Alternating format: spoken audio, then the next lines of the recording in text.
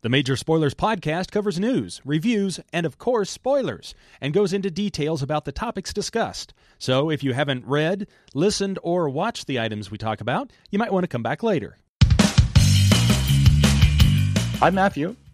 And I'm Steven, and you're listening to the Major Spoilers podcast, the podcast for pop culture and comic fans.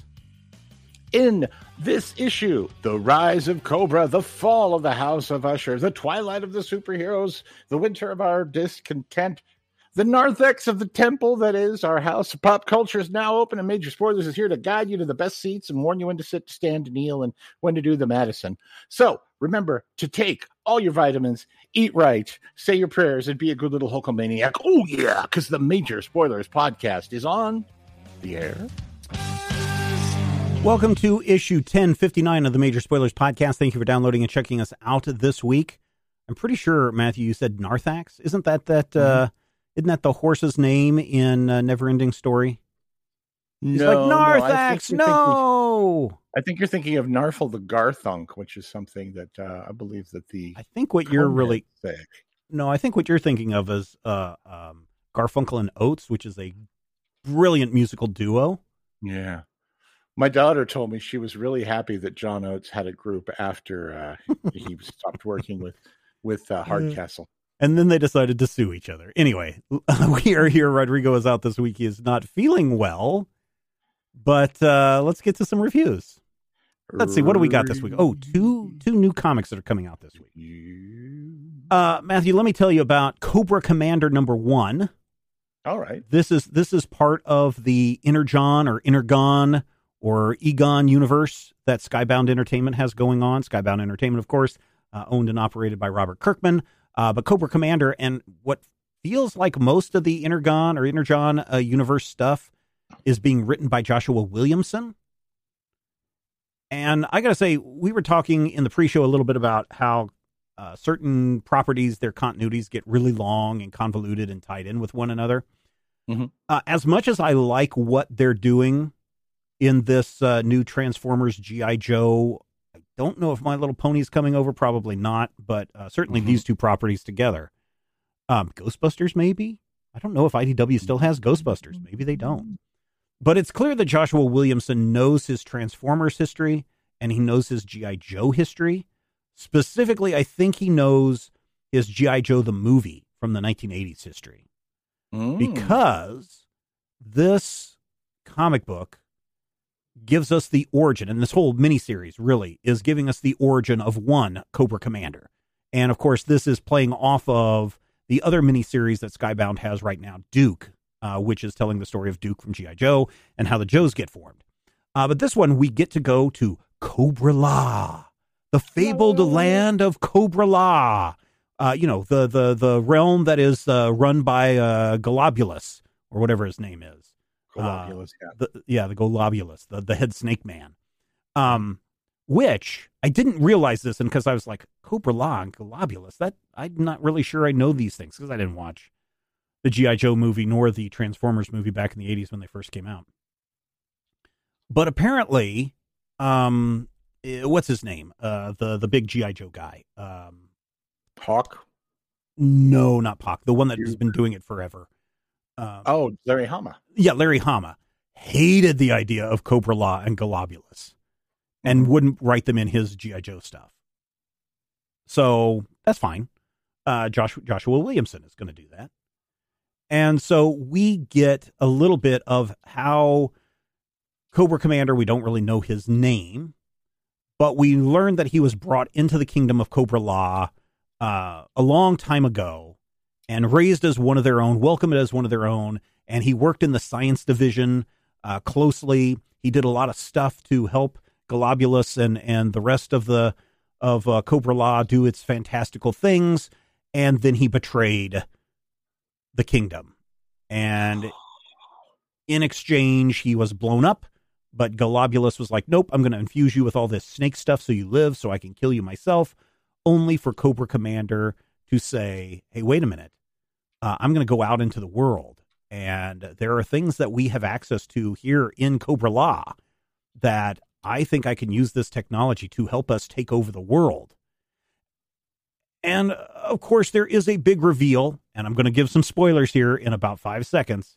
So here we go. In 3, 2, 1.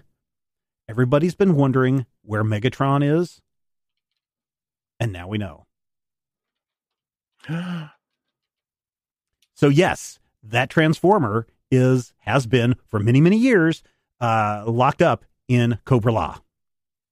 Yeah.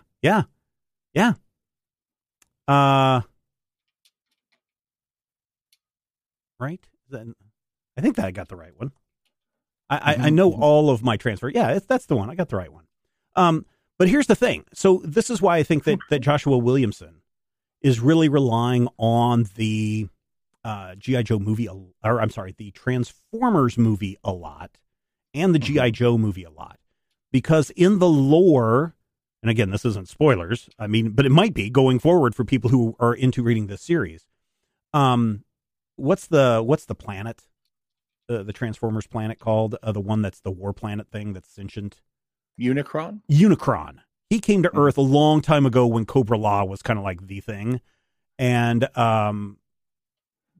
Cobra-La and Unicron made a deal that Cobra Commander would that the Cobra-La people would kind of let the humans develop to the point where they could be exploited by Unicron, and then they would come out of hiding and allow Unicron and the Decepticons and everybody to come and take over the human race. That's in the lore of these two mixed universe things. That's not what's happening here in Cobra Commander #1, but it feels very implied and hinted at, especially when you read the back matter from Joshua Williams at the end of the issue where he's talking about these things. So if you are a fan of 80s G.I. Joe, if you think Cobra Commander is the bee's knees and you want to be just like him, this is a book for you. I will say that I was surprised by how violent this book is. Really? I mean, a lot of it occurs off panel. Like there is a thing where in present day, probably Alaska, Cobra Commander walks into a bar in Alaska called No Man's Land. He's looking around and he's like, I need somebody's truck. And everybody's giving him crap because he's, Cobra Commander. He's got this metal visor on, and he's wearing this big wide fedora hat, and people are giving him crap. And he goes outside and he goes, your truck, it will meet my needs. And the guy's like, oh, back off, dude. And then we just do a cutaway to where we just hear noises and sounds and screaming and blood splattering everywhere. And then when the shop owner, the bar owner, comes out, all he sees is a bloody hand on the ground with blood all around it and an imprint of the Cobra insignia in the blood. And then when Cobra Commander is trying to take over Cobra-La, I mean, there's people that get shot in the head. There are these devices that Cobra Commander pulls out that are, exploding out of people's necks and stuff. It's kind of violent. I was really surprised. I mean, again, growing up, you watch the 80s cartoons and a ship blows up, and thank goodness that those Cobras were able to have a parachute to deploy at the right time. It was very mild compared to some of the violence that we see in this issue. That being said, I can't comment too much on the art because the advanced copy that Skybound sent us said not final art, do not share. Mm-hmm. So I don't know what they're tweaking in this, but I was shocked at the violence, but not put off by the violence, if that makes sense. Right. Well, it may be that I think a lot of us think of G.I. Joe as a kid's property. Yeah. And it's well, but see, that's the weird thing too, right? Back when we were kids, violence like these mechanical bugs that Cobra Commander deploys on these people that start, attacking their necks and blowing out of their chests and everything. Back when we were kids, that would be considered extreme violence. We would be put off by that. But today, my kids, maybe it's bad parenting, but I doubt it because I'm sure most parents doubt it. They'll watch Hunter x Hunter or One Punch Man, or they will watch Attack on Titan, or just watch the news, and they see much more violence in this. So they've been desensitized to a lot of this violence. So I think that a kid today picking up this issue would be like, yeah, I've read The Walking Dead. This is not even close to that kind of violence. I've read Invincible. This isn't even close to that kind of violence. But if you know where G.I. Joe comes from and you know what G.I. Joe kind of represented in the 80s, kind of this maudlin adventure story, but with low stakes. This does feel a little extreme, but I'm okay with it. Okay. I like the shocking reveal that I shared a moment ago. For those of you who listened, you know what it is. Those of you that skipped ahead, then boy, go pick this up this week. I don't know if Cobra Commander needs an origin story, but if we're building this universe, you might as well give the character an origin story so you know where he and the Decepticons and G.I. Joe and the Transformers or the Autobots are all coming from. And so I think that what this first issue set out to do, I think they did it. Joshua Williamson, Andrea Milani, and Annalisa Leone. I think they've all done a fantastic job, and I think they put the ball through the hoop. That's all I can say. I think that they put the ball through the uprights. I think they put the puck in the back of the goal. Whatever sports metaphors that you guys might want to do. I thought this was interesting, and for what it is, I'm not a huge. I mean, I know everything about G.I. Joe, and I know everything about the Transformers. But I'm not a huge fan of these properties. But I was entertained enough to want to know what's next for this vile villain. And so I'm giving this 4.5 slices of meatloaf. I enjoyed it that much. Cobra Commander, it is out this week from Skybound Entertainment. I mean, it's good. Maybe shocking to some of you if you're a fan of G.I. Joe. I say pick it up. If you're a fan of G.I. Joe, pick up this comic. There you go. So were you shocked at the shocking revelation of the shock that this issue brings? Especially because that is a tease that Skybound has been doing for months now, ever since the first appearance of a Transformer in the, what the heck was that series? The series launch that brought the Transformers into this universe. I don't even remember. Yeah, I forget. It's feels like a year ago. It was only like 6 months ago. And everybody was like, oh, well, there's Optimus Prime. Where's blankety blank? I didn't want to spoil it for those of you that skipped ahead, but don't want to skip ahead again. Right. This is it. This is it. And it's like, oh, okay. That is a long payoff. I like that long payoff where it's like, has anybody seen this character? Why isn't this character here? And getting everybody kind of talking. I don't know if everybody was literally talking about it. But suddenly to have the payoff here, I was like, this is a great payoff. And so I think that enhanced my appreciation of Cobra Commander #1 from Skybound Entertainment. So Skybound. So, hey, we all know about Old Man Logan. In fact, there was even a movie called Logan that looked at Wolverine in his later years. We've seen Spider-Man Blue, where we get an older Spider-Man reflecting on the loss of Gwen Stacy and what that means to him. Heck, we've even seen a Peter Parker who accidentally killed Gwen Stacy with his radioactiveness. Let's just leave it that way. Radioactive stuff. Yeah, with his radioactive webbing. Let's call it that. Sure. Yeah. How about we find out what's going on with Old Man Captain America? That's what the premise, obviously, in this week's Avengers Twilight #1 from Marvel Comics. Captain America is always an old man, as he was born in 1917. He's getting older all the time. But Avengers Twilight, book 1, written by Chip Zdarsky, art by Daniel Acuna. And that right there, I mean, you could have told me that they were drawing the New York City phone book, and I'd be picking this one up to check it out. I'll be honest, I like Daniel Acuna's art. I think he's a great artist. But and it's a big debate, right? Do you follow the writer or the artist? And I tend to, I've got my favorite artists. Daniel Acuna is a great artist. But the minute you say Chip Zdarsky, and I know he's got a little things maybe not all aligned correctly, or at least he makes it himself appear that way in his press materials and photos and stuff. Mm-hmm. You say Chip Zdarsky and Captain America, and you're like, okay, you've got my attention. Yeah. Chip is, I believe, admittedly a weirdo. Yeah. But his runs on the upper tier Marvel characters have always surprised me. He had a run on Daredevil that was amazing. Actually, I really didn't he do Spider-Man? His yes, but I didn't read all the Spider-Man. I did enjoy his Batman. Yeah. The failsafe storyline. But this book takes place in an unexplained future. They don't give you years anymore because Marvel expects these books to be collected. Yeah. Well, when I was a kid, it was always the year 2000. 2000. In the year sorry.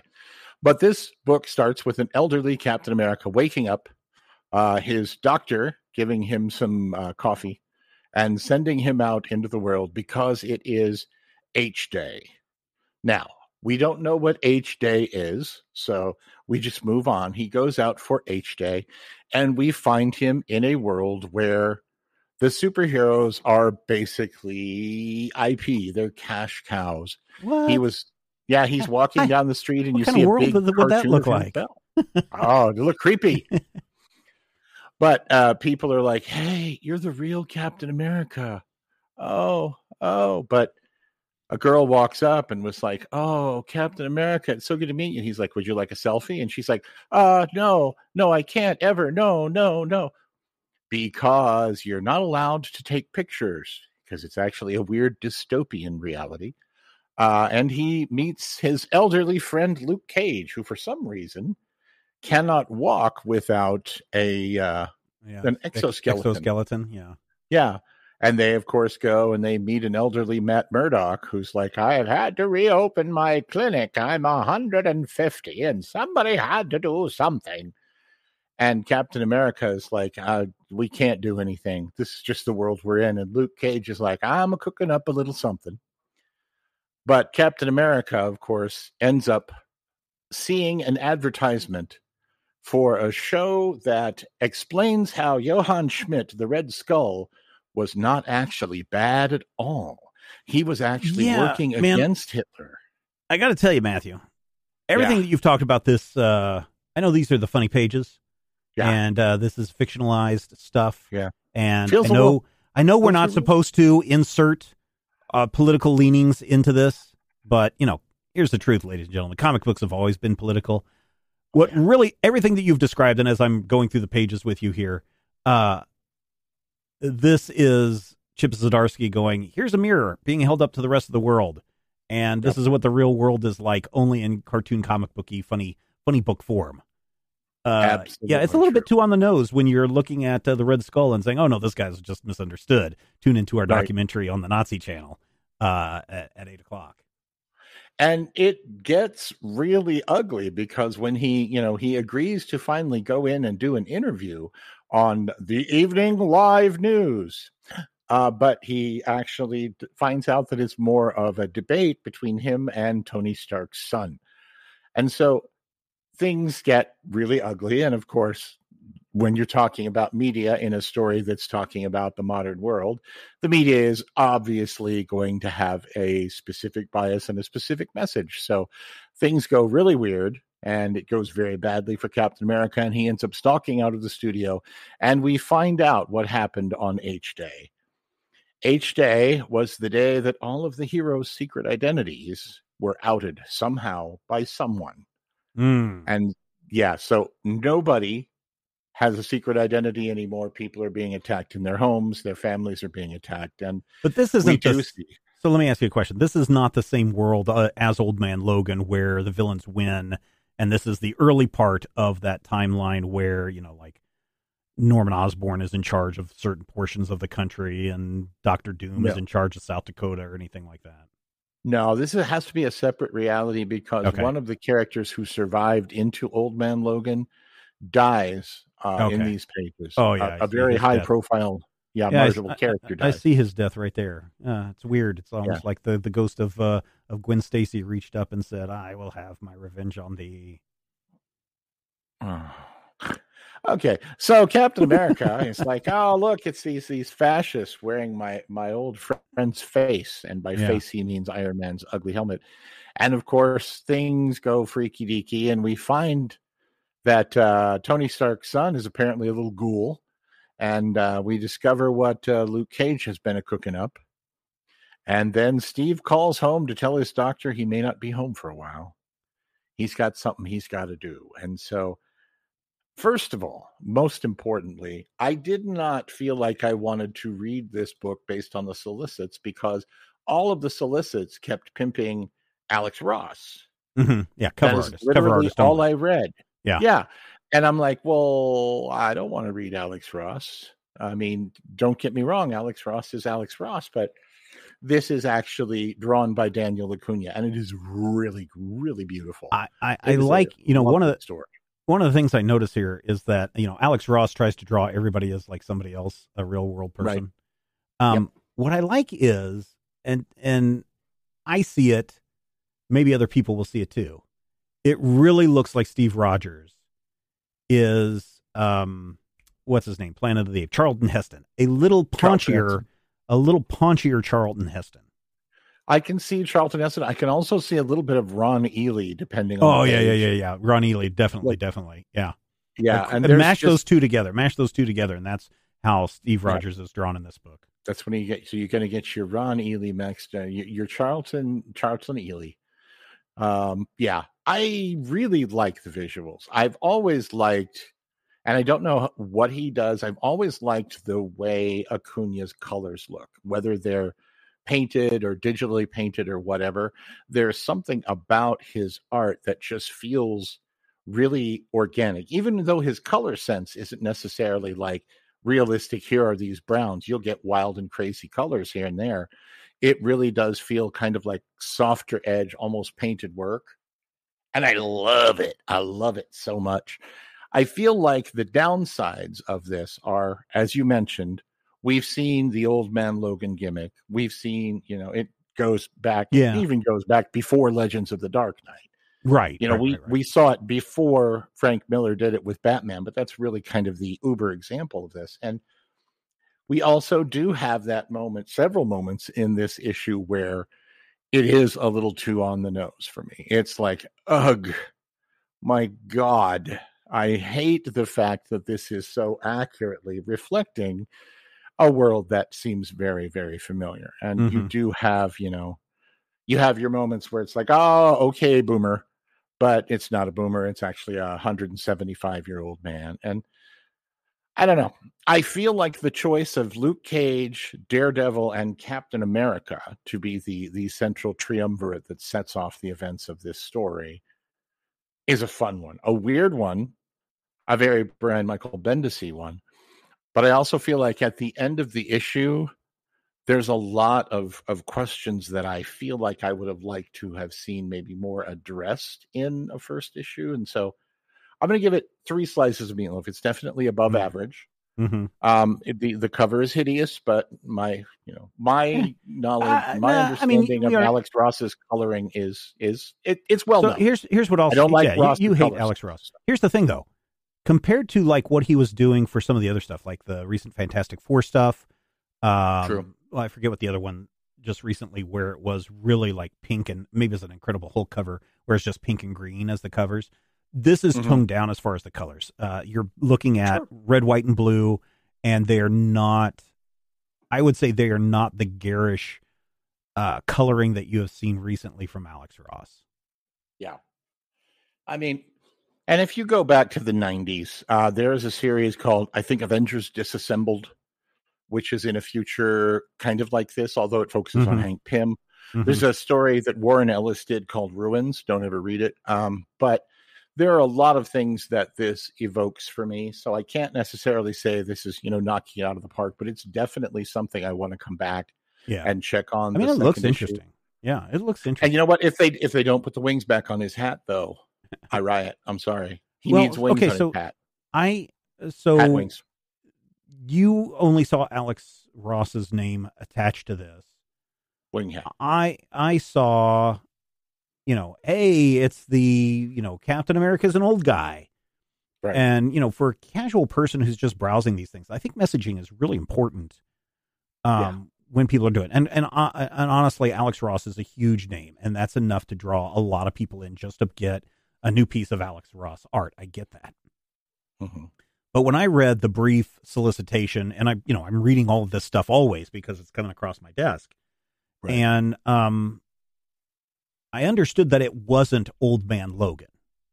But Old Man Logan is one of those things that has kind of been, it's not one of those fixed points in time like Doctor Who, but it feels like that's one of those things that if you now say going forward, what if superheroes but older, people are instantly going to say, oh, you mean like Old Man Logan? Right. They actually did Old Lady Harley in the DC universe, a grown-up Harley story. So yeah, and so I think when you get to Avengers Twilight, I think it's really important for Marvel to do the messaging saying, this is not Old Man Logan. It is old superheroes, but it's not in that universe.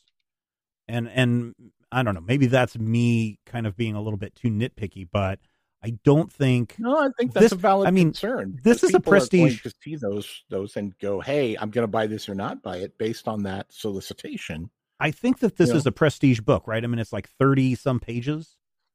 Maybe it's like $5.99 for 32 pages a book. So it's regular, and of course, they've got some backup stuff in the back, but still, I would consider this a prestige book or a high profile book. And I figure with Avengers Twilight #1 dropping today, I don't see a lot of hype for this. Is that well deserved then, or do you think that this comic needs more hype? I feel like it's underhyped, but I feel like based on what Marvel has chosen to put in the solicitation, if they were hyping it, they would be hyping things that I don't necessarily think would be best for the story. So I wonder, would this be too bad? I mean, so Steve Rogers is watching his giant screen TV and they're running this advertisement for the Red Skull, the misunderstood Nazi or whatever it is, that nonsense. Mm-hmm.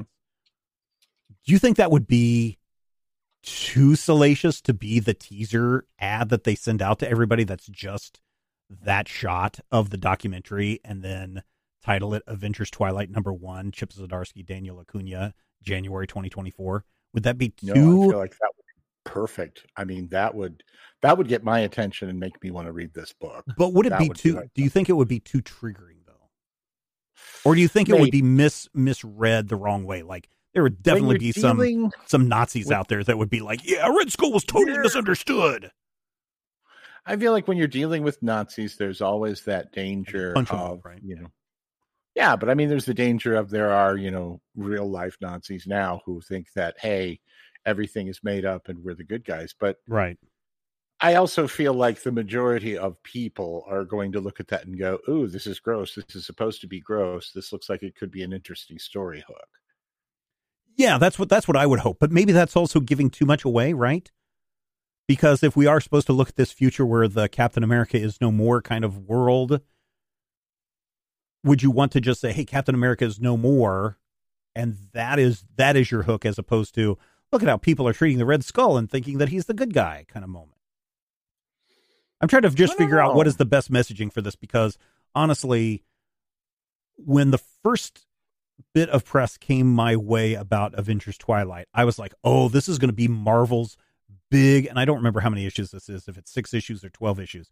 This is going to be Marvel's big thing that they're going to push in the first quarter of 2024, and everybody's going to be talking about it. Now, granted, we're recording this 12 hours before comic book stores open, and so Wednesday, when people are out there, all people may be talking about is Avengers Twilight, but the lead up to this, I've not seen it. I've seen more people talking about Cobra Commander in the lead up to the release than I have seen talking about Avengers Twilight, and both of these comics drop on the same day.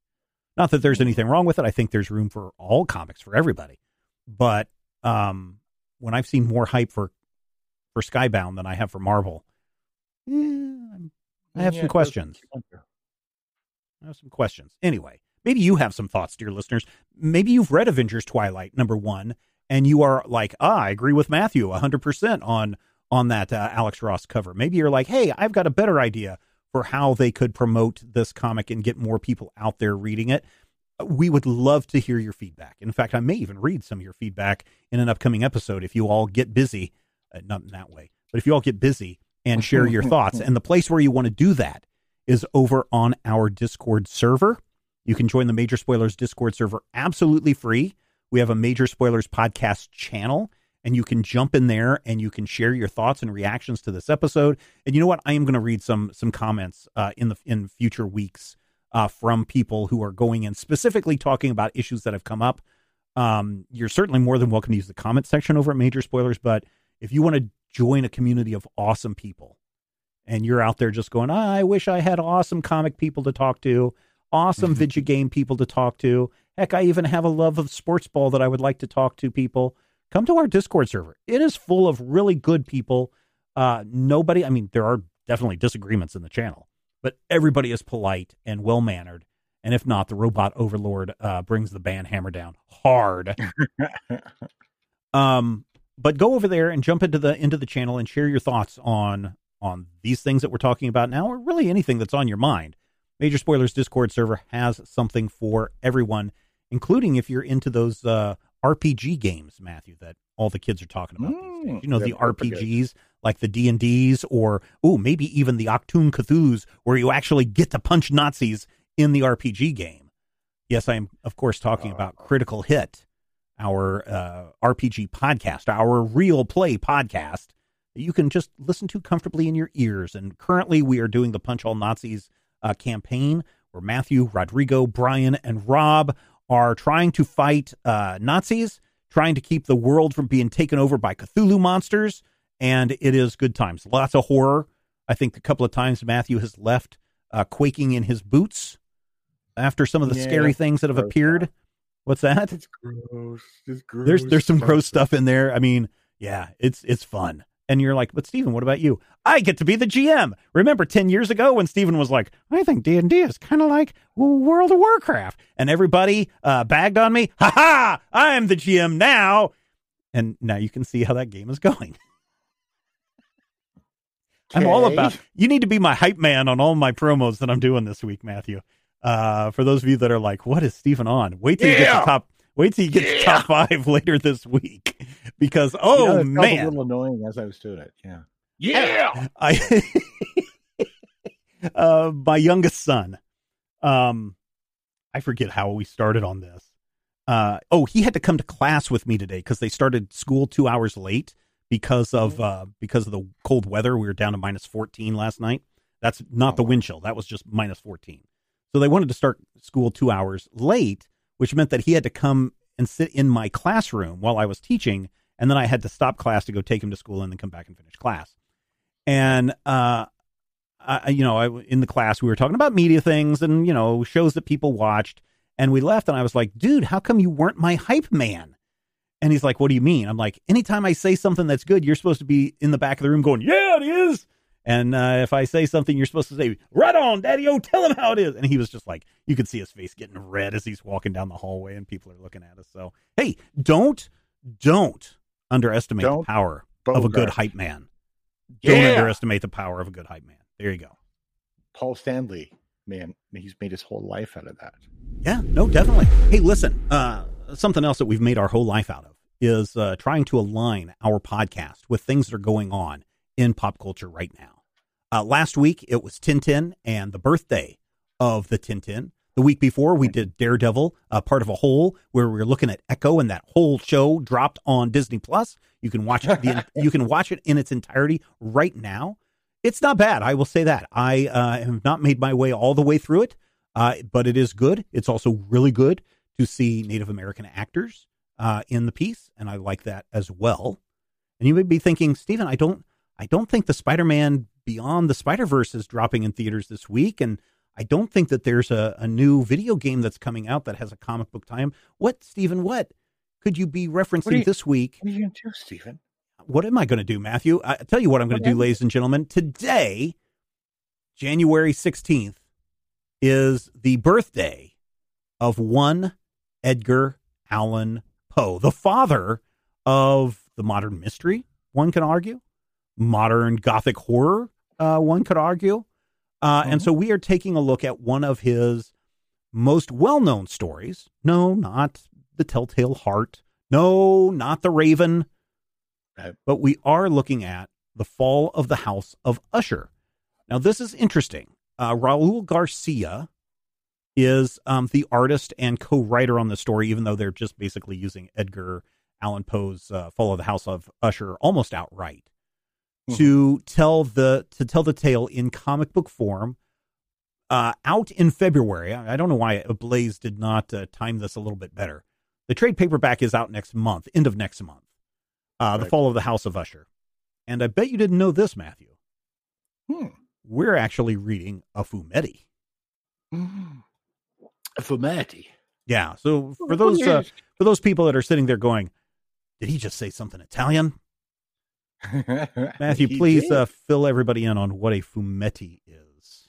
Certainly. Well, fumetti is actually the plural of fumetto, which is essentially Geppetto's cousin. Yeah. Yeah, the Italian word for a comic story, but it literally means a little puff of a smoke, a fumetti. But sometimes in the United States, when we're in the Western people, we're like, hey, a fumetti is specifically a book that is not drawn but is in fact photographed. So sometimes people use fumetti to mean something different. Yeah, so this one is actually using all of the imagery in this comic book. It may be edited slightly differently because it's not all 16:9 panels that we see in here, but these are stills from the Raul Garcia animated movie, The Fall of the House of Usher. Now, this is part of a collection of Edgar Allan Poe animated tales, all by Raul Garcia and other creators, that are retelling Edgar Allan Poe tales. There is The Telltale Heart, there is The Raven, there is The Fall of the House of the Usher, and Murders in the Rue Morgue. Yeah, those are all in this movie. And I was like, did they really just take frames from this? And so I went and rented the movie. It's fine to rent. Go ahead. You might actually want to rent this movie, Matthew, because they use, when they do The Telltale Heart, they actually are using an old recording of Bela Lugosi, who read The Telltale Heart. So it's him narrating the tale of the Telltale Heart, animated over this beautiful 3D animated rendered imagery. And then for Fall of the House of Usher, it is the Dark Lord Sauron himself, Christopher Lee, doing the story. Yeah. Doing The Fall of the House of Usher. And for that reason, you might want to go and see the animated movie on this. I do love Christopher Lee. I mean, he does a really good job of doing the stuff. So tell us, Matthew, what is The Fall of Usher about for those people that don't know the Gothic tale? Sure. The Fall of the House of Usher is basically the story of a young man. And I don't know if does he have a name? I didn't really. He is not. He is just the narrator. He's just a guy, and he's not actually young, but he's a dude who is called by his old friend Roderick Usher, to his home, where Roderick is like, "Oh, hello, my sister Madeline and I are very sick, and terrible things have been happening." But the narrator is like, "Oh no, cheer up, Roderick. We've come to help you. I know you're ill, but I will make your life better." And it turns out, no, that's not actually true at all. And then there's this weird crack in the wall in the universe. There's a lot of metaphor in this. Yeah. In this tale. I mean, first of all, Roderick and our narrator are old friends because they kind of grew up together. But the Usher mansion, as is described in the story, both in this book from Ablaze Publishing, the animated movie, the original source, etc., has been there for ages. One assumes 100 years plus. And it is built on the shores of a tarn, which is like a glacial lake. And so one would imagine that over the course of time, very much like the Pit and the Pendulum almost, that the house has fallen in decay just because it is not what it once was. The Usher line is not what it once was. And so like the Usher line, the House of Usher, the literal house, is also falling into decline and is also not being upkept. Right? Would you agree with that kind of look? Absolutely. That the House of Usher, both literally and figuratively, are both cracking and falling to bits. Yeah. Then there's also the straight up in the original tale. The narrator is like, Roderick is using like cocaine. He's like a drug user of some kind. Right. In fact, you can even see it in the page. There's a needle on the ground and, drug paraphernalia scattered throughout throughout Roderick's bedroom. And so scholars have pointed out that Roderick is probably, what is it when you are afraid of catching diseases? Hypochondriac. Hypochondriac, yeah. Because he's always afraid that he is catching something, that his sister is catching something. And that's also driving part of his madness. He's insane. He is and then, kind of course, insane. There's that always there implied incest trope. That's what I was going to bring up a little bit later, but yeah, let's hit on that now. There is definitely insinuation in the original Poe story that Madeline and Roderick, who are brother and sister, are romantically or sexually engaged with one another. Probably both, right? Right. Well, I mean, this is the days of royals too.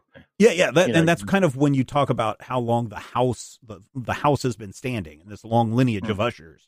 Yeah, you're right. You are getting into some of that intermarriage stuff. And so I don't know then if the implication is by scholars and others, and maybe even Poe himself in this, if the implication is because there has been this incestuous relationship, not only between Roderick and Madeline, but perhaps others in the Usher line, if that is the corruption that is bringing everything down. And is this then, obviously incest is not cool. But is this then Poe condemning the act of incest through this tale? It's interesting because there are implications there. You can take that, and I definitely believe that it's there because, I mean, come on, it's the era.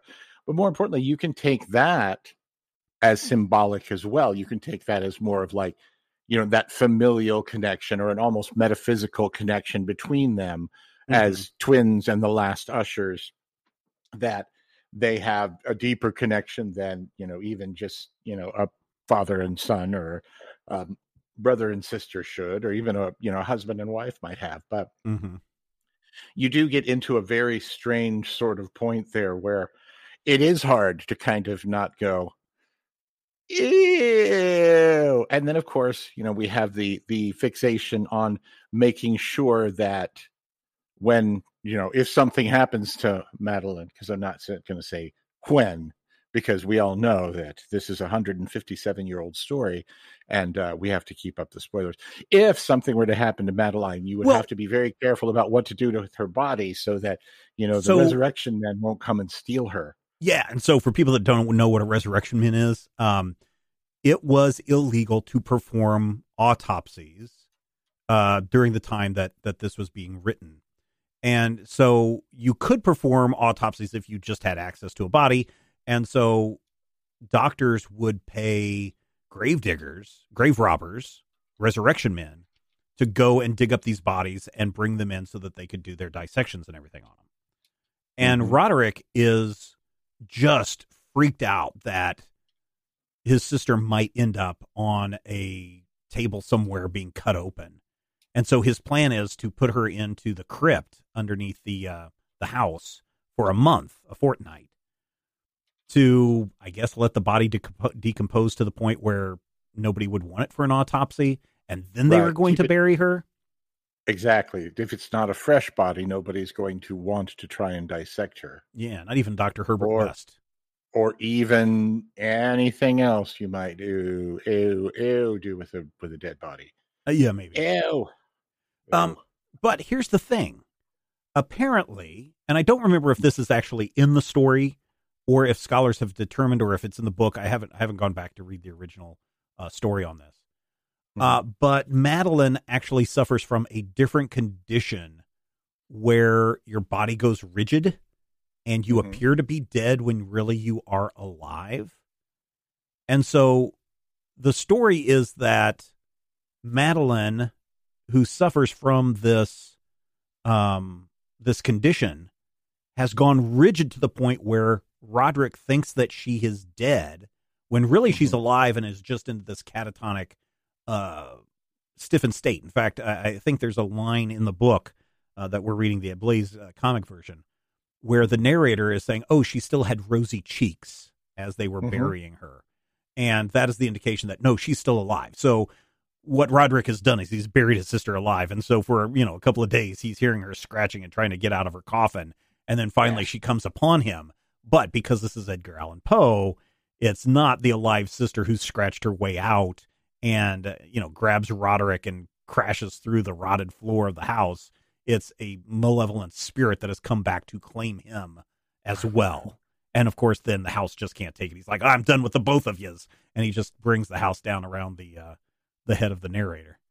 The house breaks in two. Yeah, the last two bits of the House of Usher are the last. You see what it's a metaphor and not a metaphor. It's like literal and figurative. You're welcome. Yeah. No, other things I can do. I think there are some scholars that say, and maybe even one of Poe's agents was like, "Yeah, you're a little bit hitting it on the head with your metaphors in this story here. It's a little on the nose there, Edgar. Maybe you want to dial it down a bit." Yeah. So I didn't say dial it because they didn't have telephones and they didn't know how to dial things then. Yeah. So I'm curious. We've talked about the story, right? What did you think of the art in this? I love it. And I think part of the reason that I love it is it almost looks like every panel is like carved from wax or Sculpey or something. Yeah. And it really does look very three-dimensional, very lively. None of the characters look human, but it's they're all cartoony. The same way that like a Pixar character doesn't look human, or Gaston doesn't look human. Exactly, they're almost more emotive. They're more, I don't know, human by not looking human. Roderick especially is just like, oh, creepy. He looks like Antoine Ego from Ratatouille. But I really do. Yeah, I really do like it, and I like the coloring, and I do hope that I see the coloring the same way everyone else does. But it's really nice, kind of muted, weird oranges and purples and greens. It's just a very weird, sickly color palette that makes everything feel gross and ill. And decayed, Yeah, you're absolutely right. And you're like, nauseated. So the reason why everything looks 3D, obviously, is this segment is in 3D in the film. And the shader that's applied to it does make it look like it's like a carving, like you've carved something out and you're doing an ink print, and the ink print has come alive. And so it is very beautiful to watch in the film. I thought maybe, for my taste, and again, this could just be monitor settings because we're reading a digital edition that Blaze sent us. Right. I thought that it was maybe a little bit too dark and muddy compared to the source material. It may be just monitor settings because I'm looking, especially the points where the narrator flees and you see the lightning strike. Yeah, that is just incredibly vivid, it's really very cool. bright. Yeah. I'm reading mine on my iPad. That's probably what it is. Yeah, so it could be just some differences. Those there. Apple devices. Oh yeah, that's what it is. So it was just a little. I thought it was a little darker, but you're right. There are some really, and of course this is before electricity. Everything's being lit by candles or by thunder and lightning from outside, not from thunder. That's a sound. But I enjoy it for what it is. I don't know what I would do a little bit different for the art. It would have been nice to maybe tweak it a little bit from the source material, because if you're Raul Garcia and you're creating the 3D film, you can go in and do some different things with it. But there were points where I could take a panel in this comic and I could line it up exactly with the frame in the animated movie. Yeah. So maybe there's some cropping going on for panel considerations for the page. Also, we are reading a review copy that has the full page size, the bleed. And so the page looks a little smaller than what it actually would be in print. And so that may have thrown me off on the art a little bit. Could be. But yeah, I thought the art was good. I mean, that's beyond just adapting the Poe story, and then of course creating the animated movie. Raul Garcia is really, and the creators behind the short are really doing the heavy lifting in this, and it should be applauded. Yeah, a few years ago, and by a few I think I mean about 25. DC had a series of books, the Big Book series, that came out through their Piranha Press imprint. And there were a couple of artists who were in that Big Book series whose art really reminds me of this. And it also kind of reminds me, it's entirely possible. It also reminds me of, not quite as scratchy, but it reminds me of Gay and Wilson. Where you have kind of the similar big eyes and unsettling faces. But I just love this art. I love it to death. I do feel like, for my tastes, and put it down on your bingo card if you had Matthew being a weird Poe snob in 2024. Are you a Poe snob? Not necessarily, but House of Usher is one of the stories that I really, really liked when I was younger, because there was a hot girl who was totally into Poe. And the end of the story, as I recall it, had a regular live but insane Madeline coming out of her grave and attacking her brother out of madness, having been, buried alive. I mean, I think that's what really happened, right? Right, but in this, it's definitely presented. It does feel, as you said. Yeah, it's a ghost. Yeah, and it's a beautiful sequence, and I do now want to see that movie, because you can get it in a couple of different places. I think I did mine on Amazon Prime. Instead of buying it for $20, I just rented it for $4 or $5. Nice. It's definitely a rental. I got my enjoyment out of it. I think hearing Bela Lugosi and Christopher Lee doing narration in this, telling the stories in both of these films, is fantastic and worth your time. Personally, I just didn't feel like, and rarely do I rent films digitally. If I'm going to do it, I'm going to buy it. But this was one that's like, I'm not a big fan of Amazon Prime, number one. If this was like something I could have gotten through Apple and be able to download it and store it locally, I probably would have purchased it. But because Prime could just decide to take it away and I'd never have access to it again, I just decided to rent it. But there are, like I said, 4 or 5 stories in this piece that are worth checking out, and everyone is slightly different in its approach. In fact, there is one. I forget which story it was in this. That is Mike Mignola art. I don't know if Mike Mignola did the art in this, or if it's inspired by his art, but it's presented as a comic book in the Mignola style. And so in that movie, it is really, really good. Nice. Yeah. So you would have to. You would have to go and see it, and you probably would enjoy it. Madeline makes as many appearances in the actual movie as she does in the book. So if you are in the comic book that we're reading, so if you're like, cute, sexy girl in love with the narrator, I think I'll read this. You're probably going to be disappointed there.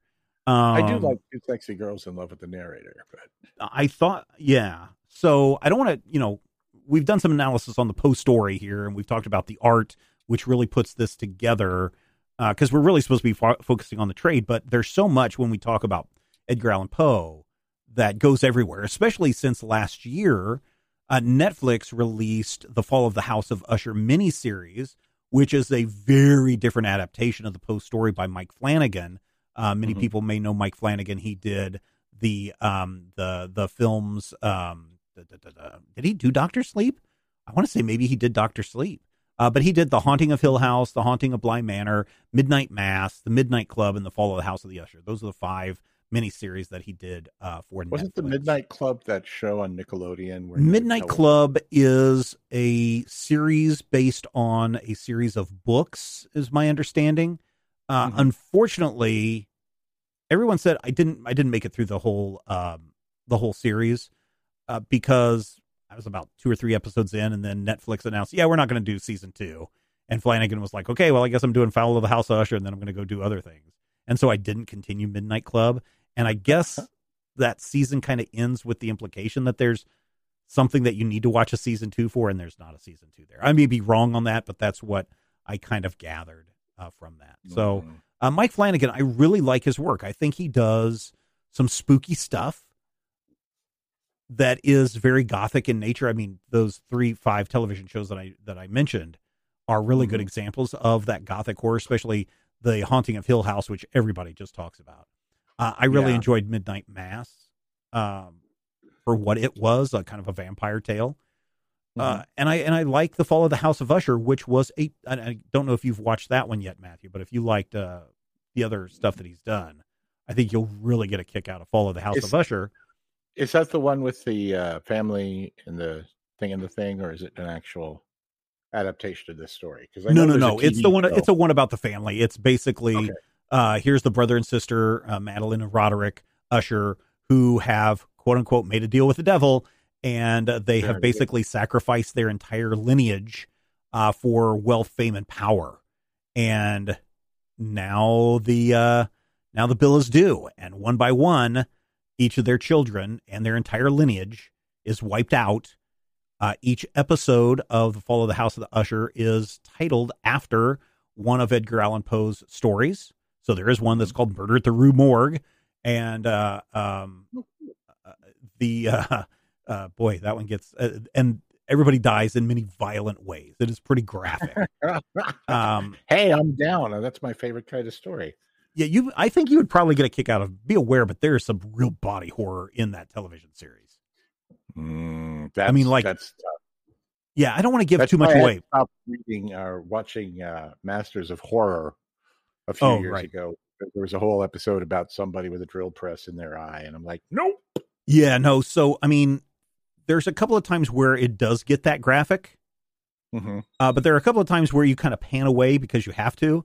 Let's just say there's one of the Usher children does research on animals, and things happen that the quote unquote devil pulls some strings, and animals, when they're in their cages and they finally get out, may need to attack their oppressors or their keepers.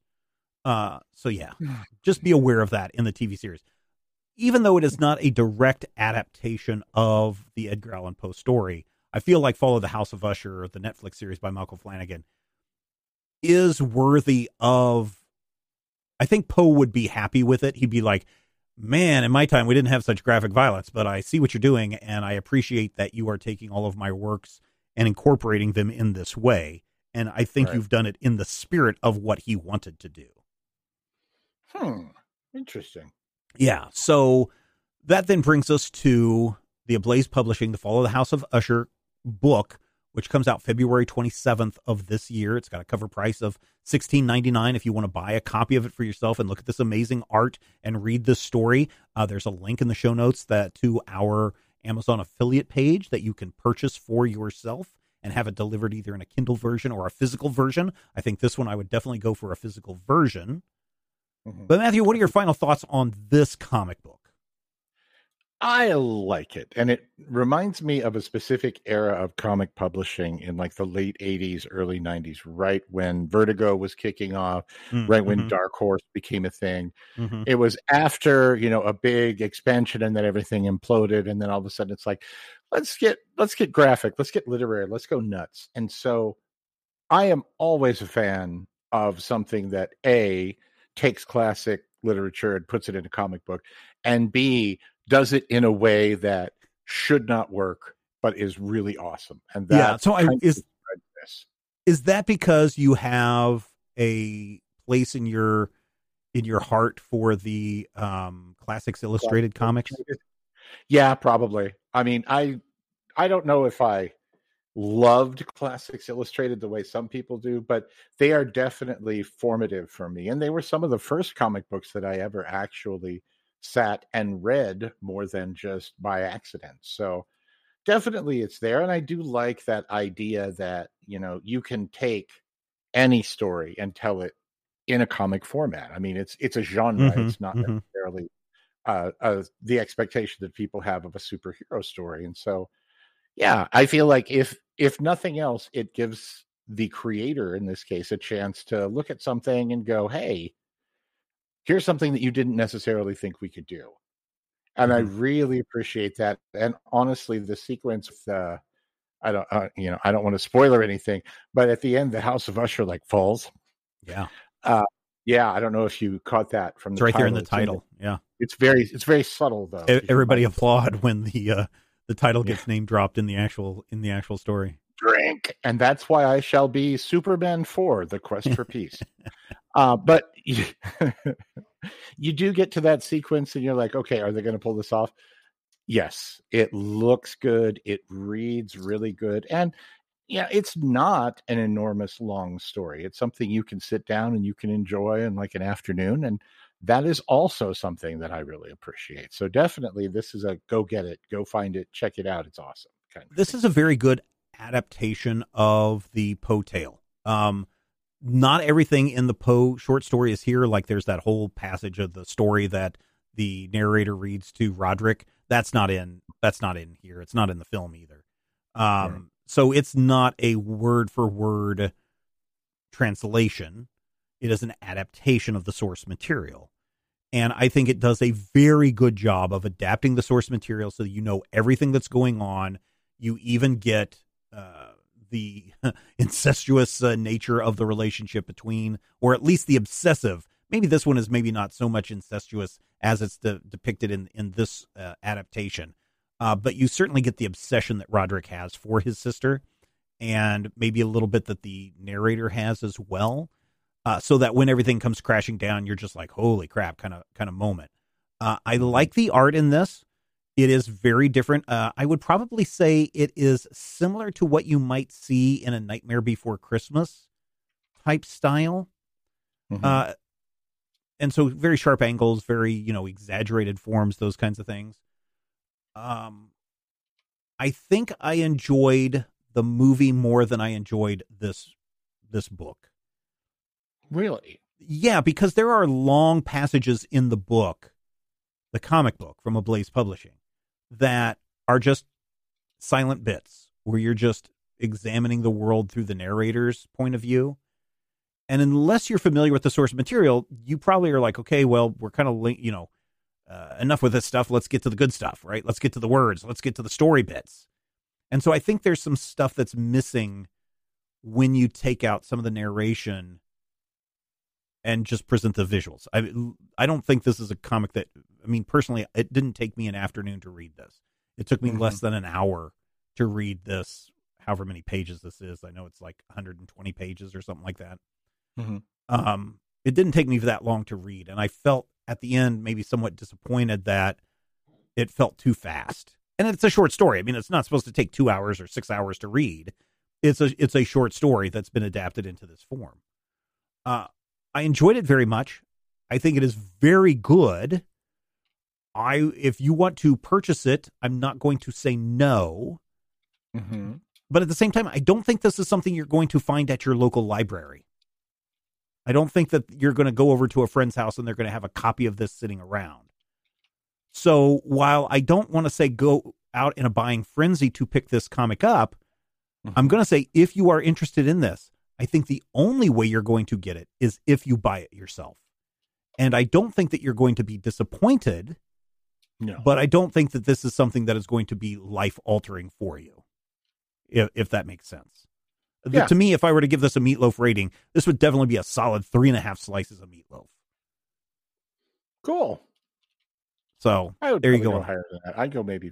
I don't know if I'd go. I'd say 4.5. Yeah, I can see that. This is. I think there are some people out there that this will definitely. I would not get this in digital form. I would if you're going to get it, definitely get it in a print form. Get it in the bound collection. So that's where I guess we're going to end it this week. Dear listener, do you have insight on the fall of the House of Usher? Have you picked up an advanced look at this tome from Ablaze Publishing? Let us know. Get over to our Discord server.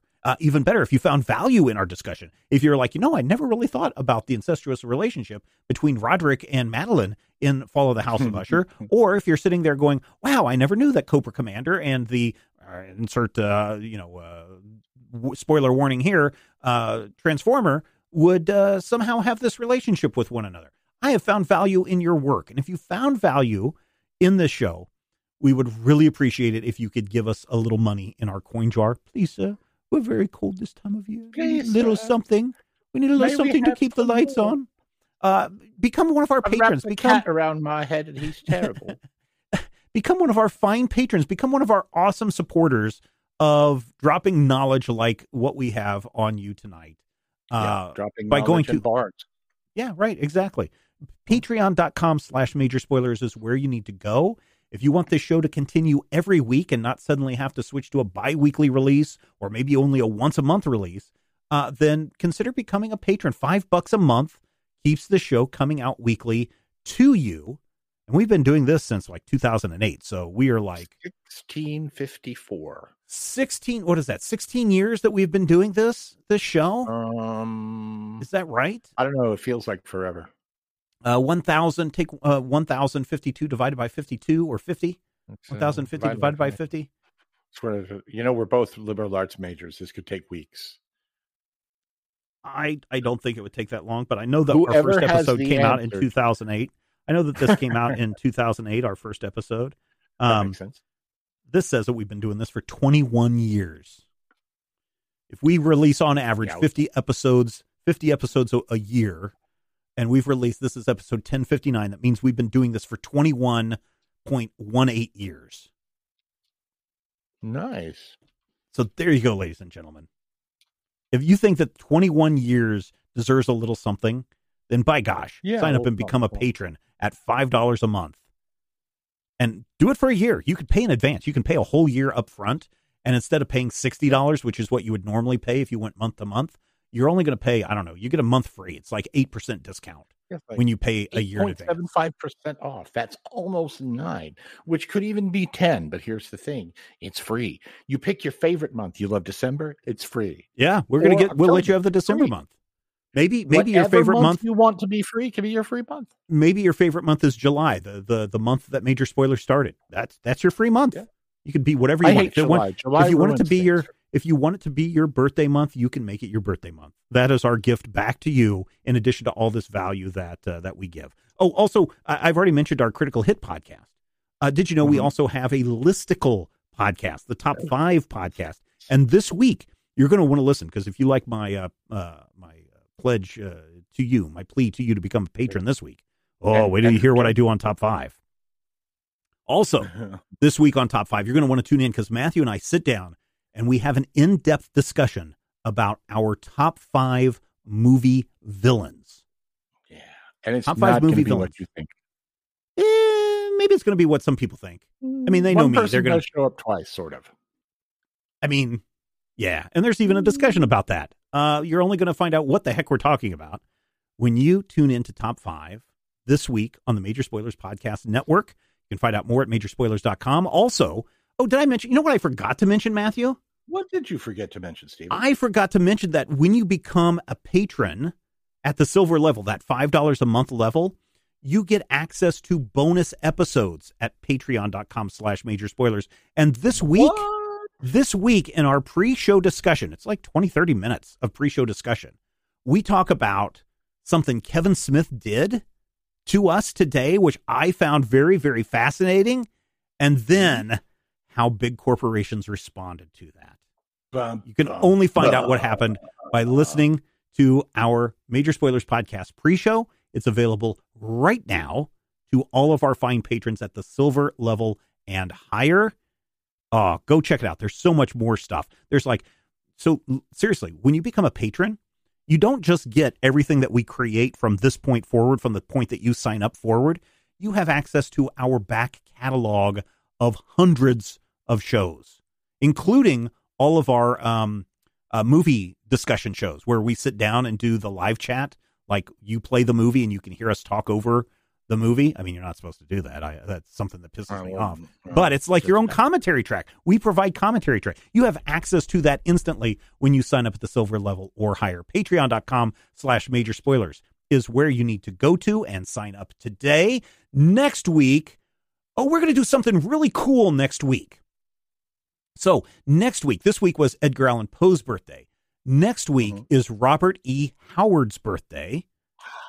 And you may be going, who the heck is President Robert of E. the Howard? Confederacy? Yeah, not that Robert E. Howard. The other Robert E. Howard.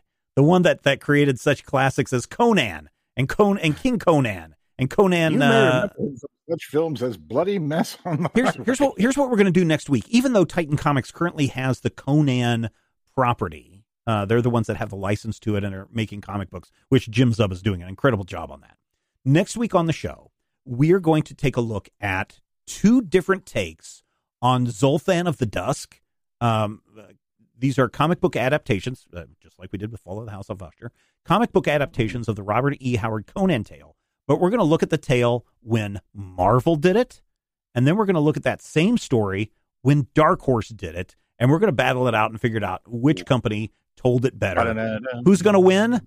Only way to find out is come back next week right here on the Major Spoilers Podcast. Why? Because we know that you love comics and we do too, and we will talk with you soon. Here we go again. It's time to hit play. The podcast starts and we're all here to stay. Talking comics, movies, geeky galore. Major spoilers, we're craving for more. We're gonna dive into each issue's flow. Breaking it down, watching the sparks glow. The better is strong, the last fill the air. Major spoilers, we're everywhere. We're the fans, yeah, we're the ones. Loving every single page turn. Major spoilers, we won't relent. Catching up on the latest events.